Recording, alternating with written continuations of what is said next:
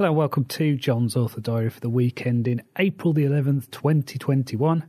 We are still in Easter holiday mode here, so I have had most of this week off. Just been doing a lot of stuff involving my wife and son, going places, going walks, going out. Even went to Wolverhampton to see my family, so that worked out really well. My mum and one of my sisters live in the same household, so we were able to go and sit in their back garden for a few hours. So that was amazing to see my niece and nephew, catching up with people. And then after we saw them, we went to West Park in Wolverhampton and met up with my sister and her boyfriend and my brother. So we kept to the rules, but we got to see the important people. So that was great. Gave me a real boost, that did. Missed them, and it was a really good run on the motorway as well. So that helped. We managed to do the trip from Morecambe to Wolverhampton 2 hours each way. So it was a long day, it was tiring, but it was definitely worth it. As I mentioned before, when I have time off, it gives me time to think, time to reassess. Now, I realised that I hadn't talked about my quarterly goals, and my main thing is that I do need to focus on finishing this first Assassins novel. So that is what I'd like to get done by the summer. There's a lot of moving parts in the book. It's quite a complicated story, so hopefully that will get done by the end of this quarter. I've also made the decision to step away from producing the Sci-Fi Roundtable podcast. So I've been doing this for 2 years, been doing all the editing, getting the show notes together, putting them live. It's been great doing it, learnt a lot, made some good friends, but I need to free up as much of my time as I can. I need to focus on one thing, and unfortunately that is a peripheral project that does take up a lot of time. So I'm glad to have given something back to the community, but I just need to focus now on what is important. So I have done the episodes that are queued until near the end of May, and then I've asked for volunteers or people to take over. So it could be the end of the Sci-Fi Roundtable if no one takes up what I've done, or it could be the start of a new chapter. Either way, my involvement with the production side of things is going to be done. But if it does carry on, I don't rule out joining in on the odd episode. I did a speech this week for the Morecambe and Lancaster Speakers Club. So I've been doing these over the past year, really getting a lot from them. I did my second impromptu speech this week. So this is where you get 15 minutes notice, you get a choice of 3 titles, and then you've got to come up with a speech in that time. Really difficult, really challenging, but I think it is actually the best way for me to learn how to get good at this. So I found it really difficult, but also really positive experience. So I will put that at the end of this. You'll probably be able to see that it's not as tight or as thought out as planned speeches, such as my one on bullfighting and things like that, but I think it's still a good exercise for me to do.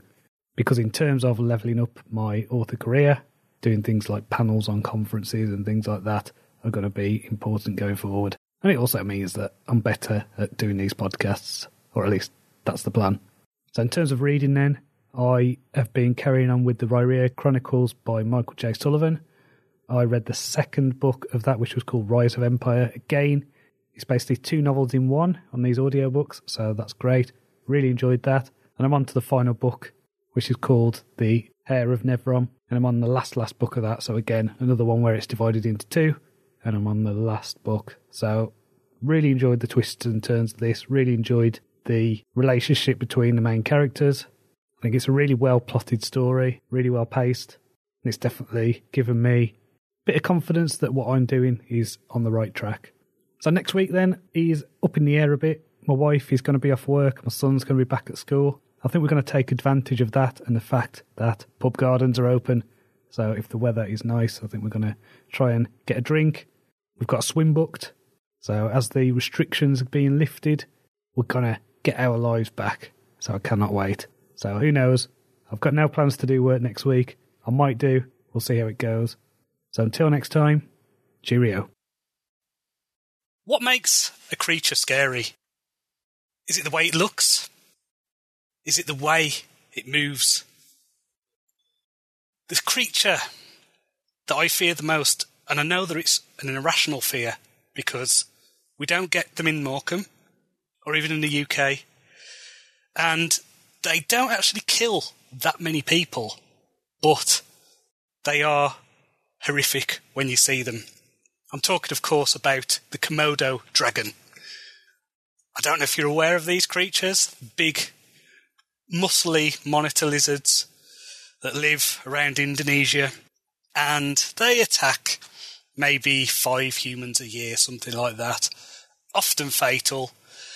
They're 3 meters long. They can chase people down. And they're very sneaky. They kind of wait in the grass. They can wait for hours. And they feed on things like deers and stuff like that.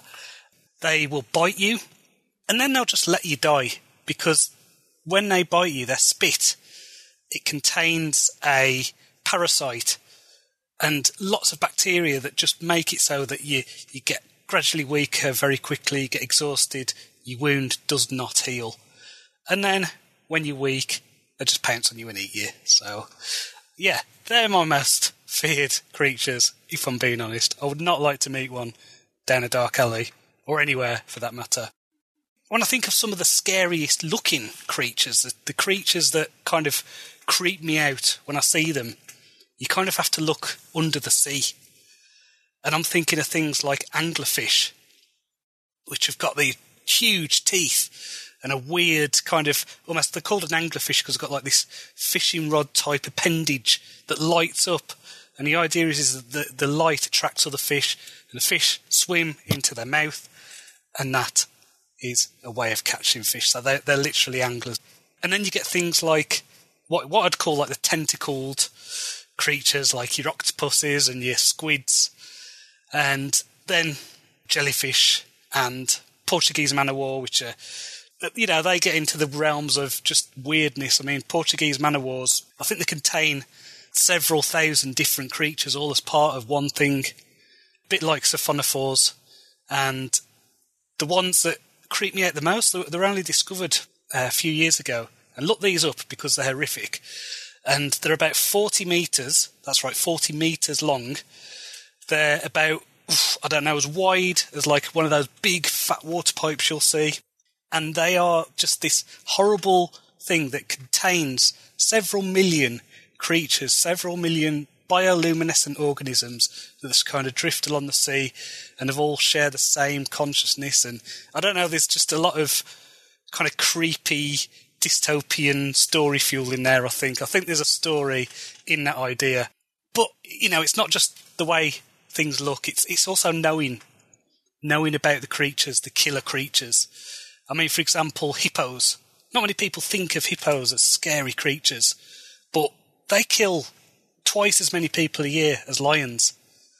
If you disturb a hippo, they will probably eat you. They're vegetarians. They look basically like big daft horses. But they're killers, and they will eat you. Crocodiles, of course, as well. These are genuinely scary creatures. These will come after you.